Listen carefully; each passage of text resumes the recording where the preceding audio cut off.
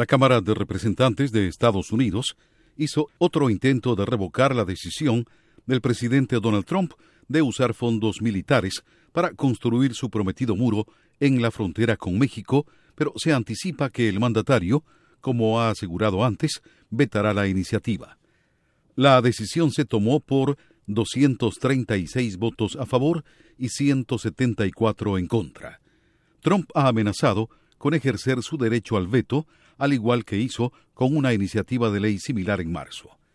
El Senado aprobó el proyecto la semana pasada con el respaldo de una decena de legisladores republicanos que votaron en contra del mandatario.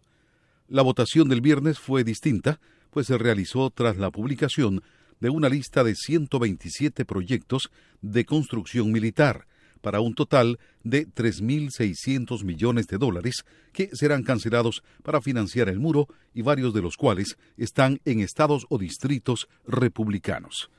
Los partidarios de Trump argumentan que el dinero es necesario para proteger la frontera y que los demócratas están perdiendo el tiempo.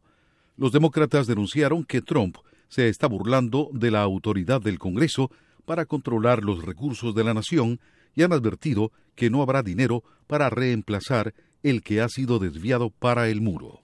Tony Cano, Voz de América, Washington.